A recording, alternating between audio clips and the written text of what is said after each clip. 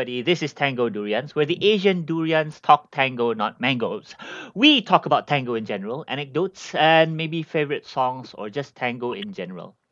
But today is a very special episode which we just recorded yesterday. Mhm. Well, if it's released today, then it's just recorded yesterday, because this is a special episode to honor the life of Gloria Arquimbao, who sadly passed away the day before. Mhm. Yeah. Anyway, well, let's start off with a bit of a personal experience. The first and only time that I met Gloria and her husband Eduardo was during the Tokyo Tango Championship in 2016, if I'm not mistaken. That was the year before me and Christina danced in the salon category in 2017, and that was at that point it was one of the best showings. So they were gracious judges, and yeah, Gloria was a great lady who Mhm. yeah who gave us some really good advice to push us forward. Yeah, yeah, and I have some I have some quotes as well from some of the people who knew them, Mhm. which I will read out later on with their permission. So yeah, Christina. So what can you tell us about the great Gloria Arquimbao? So I think, I mean, personally, I've never met them or taken classes from them, but I think there's much to be said about their impact on the dance. Mm-hmm. I've just been watching actually and doing a little bit on research, and there's a lot of materials online. There's a great documentary, which is on YouTube. If you just search for Gloria and Eduardo, El Abrazo Eternal. Ah, So this okay. documentary was released, uh, let's see, actually just last year. And it's a great sort of throwback because you see these videos of them in the 60s and 70s performing in, like the Ed Sullivan Show in America. Yeah. And there's all these great fusions where they introduce the Sakamoto band, right, from Japan. And it's so Ah. interesting because there's so much history that I think that it's somewhat lost nowadays. And just to hear their viewpoints, because a lot of things get obviously lost in folklore, right? And there's like these names that get thrown around, you have no idea who they are really. Coming in to tango, not from the country, right? We're not from Argentina, we're not from certain barrios, we don't know, right, these histories. So the real history, are what we encounter. Yep. But these, the stories that we are privileged enough to hear, and the fact that it's great they've done a documentary, and it's in English, subtitled, so it's a lot more accessible. Yeah. Because I know there's a lot of interviews like Pregunta, right, which is all in Spanish, and I'm like, where are the subtitles? Because I don't understand. Yeah. There's so much Yeah. meat to this thing that I just don't understand what's going on. So you really have to know the language, and it creates a more accessible path to it. Yeah. But I mean, you have to. I mean, the way I see it and the way I personally am affected by this is you have to see this as they were, part of a motion that started in the 80s and 90s, which brought the dance back to kind of where it is today. Mm-hmm. I think without it, right, it could, if something had slightly changed, if this hadn't happened or that hadn't happened, I really don't think that it would have led down the path and this revival, right, in the 21st century that we're seeing. So I think it's a great tribute, right, to some of these really these bridges to these paths, these old masters and maestras, and there's the respect that comes with that, right? Yeah. Mm-hmm. Okay. Okay. Yeah. So, I cannot say it any better than you, Christina. Like, the number of these old milongueros are really dwindling. Remind me again, what was the name of the video? Sure. It's called Gloria and Eduardo, The Eternal Embrace, or El Abrazo Eternal. And it Okay. can be found on YouTube. Yeah. All right. So, on YouTube, guys, just hit that up. El Abrazo Eternal, Gloria y Eduardo. Okay, and that was a lot of the research that went into this episode actually was from Christina. So kudos to Christina. Woohoo! Anyway, yeah. Okay, so also our next source is from the website totango.net. And this was an interview that was done by Senor Alberto Paz while they were in the US. Okay, and according to this, really, Eduardo started dancing tango at the age of 13 in the height of the golden age, the 40s. And like really, as we said, that was really impressive because like not a lot of people even kept up the tradition like during the time when tango went underground in the 70s, and Eduardo was really at the forefront. um Yeah. yeah, and yeah, according to this as well, Eduardo also did a lot of the other dances, some modern Spanish folklore tap, which goes to show that you do, uh, I mean, having a well-rounded uh, background or Yeah. well-rounded activities really helps you in the tango itself. Yeah. Definitely. Exactly. And Gloria was way younger than him. And yeah, and Gloria started at age 7 when she danced tango. That was wow. I think it's crazy, right? Like the when you realize that they were with do some of the great they coincided with some of the greatest orchestras of that time, and they were chosen by some of those orchestras to be the representation on the stage of their music, right? Like they went to Japan with Kanaro in the 60s, Exactly. Yeah, they were and dancing with Canaro's orchestra, yeah, during those days. And yeah, and it says here that Gloria was a professional at 14, and wow, Eduardo was 10 years older, so he was 24. yeah, I will not, yeah, with all due respect, it was a different time back then, and I will not say anything about the age gap or the fact that she was a minor back then. But it was a different time back then, and at 15 she was already traveling to Japan, our corner of the world, the Asian durians, with Canaro. And that's crazy. In 1961, at age 15, you're a professional traveling with one of the greats of tango. Like, wow. mm. No, you know what I love is if you watch just videos of them even quite recently, let's say in the last 10 years or so, and the movements, they are like milonga dancers, right? Like they the way when they shine when they dance the milonga and even like some version of kayenge, it's just like wow, like you're that age and you're still moving like that, right? It's like props, man. They're born to be dancers, right? You can just see it. Yeah, They just yeah. light up the stage. It's amazing. I. Oh yeah, yeah, Yeah. there are. In fact, when they did the judges show after Mm, the campeonato, um, mm, Ali was struck by how it wasn't fluid, but like they had so much mm. life on stage. Yeah. Yeah. Yeah, The energy, right? yeah, Yeah. yeah. The energy, they had so much life on stage, energy, just like they were giving a window of the old tango on stage, and Right. everybody loved it because you Right. have to remember a lot of times when you're that age, by yeah, when a lot of times when you're that age, Yeah. a lot of people would have lost, some mobility or what, Yeah. but they were still pretty, they were hitting it hard, man. They were hitting it hard. Oh, and Ali just showed me a picture of them at their height. I Uh-huh. think it was the early 70s or mid 60s.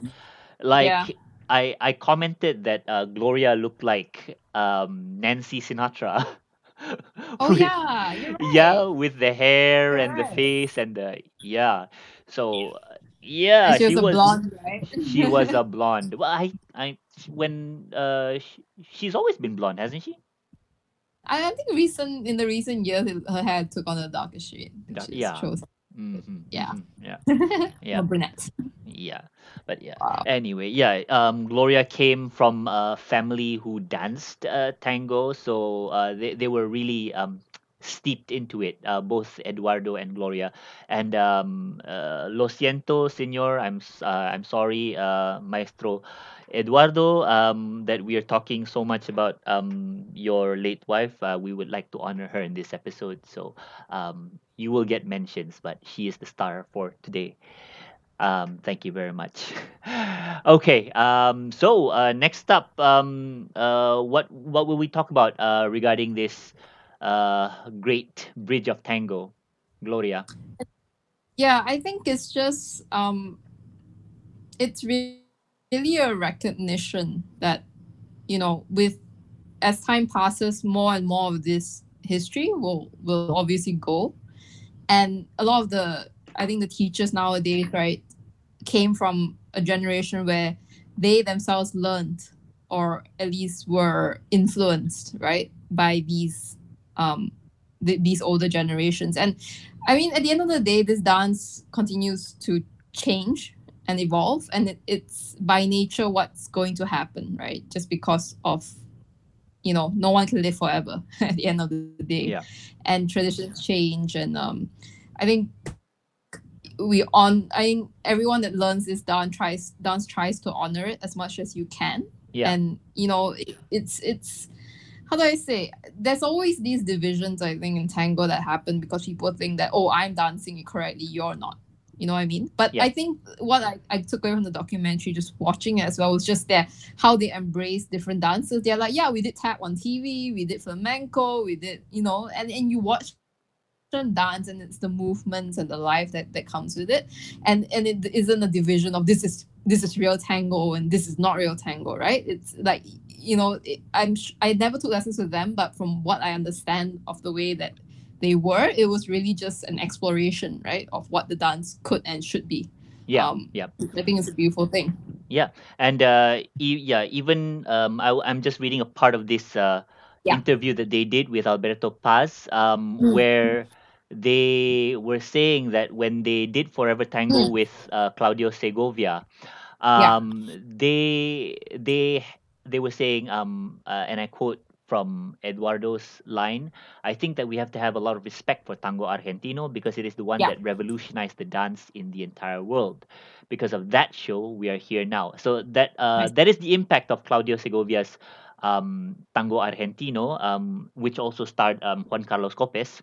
Right. Um, but also, the interviewer said that they're known as experts of many different tango styles. All right, so Mm, here's the thing.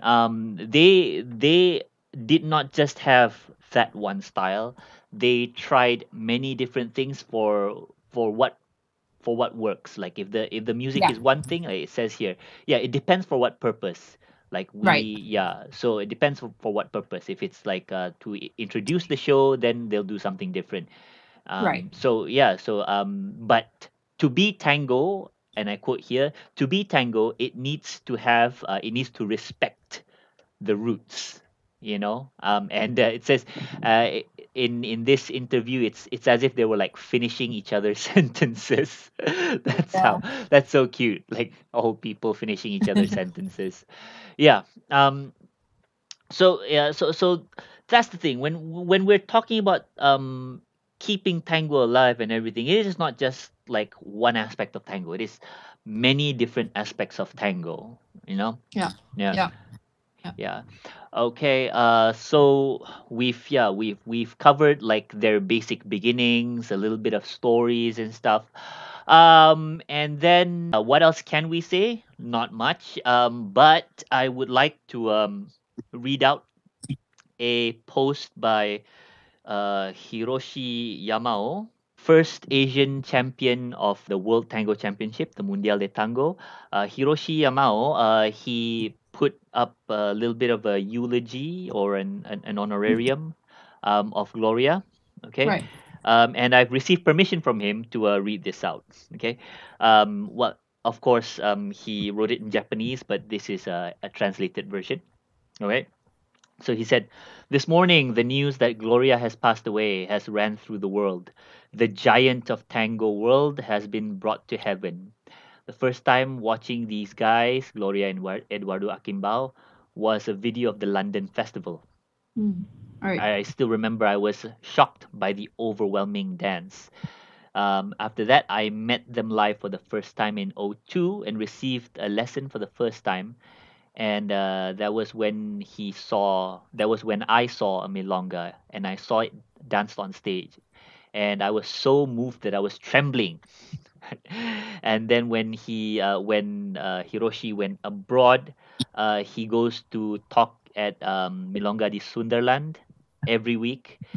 And when they were going to the Asian Championship in '08, uh, yeah, and then he had a memory of them having tea at the cafe booth in Harrods after becoming world champion the next year, and he said that they were the top. They were like the best.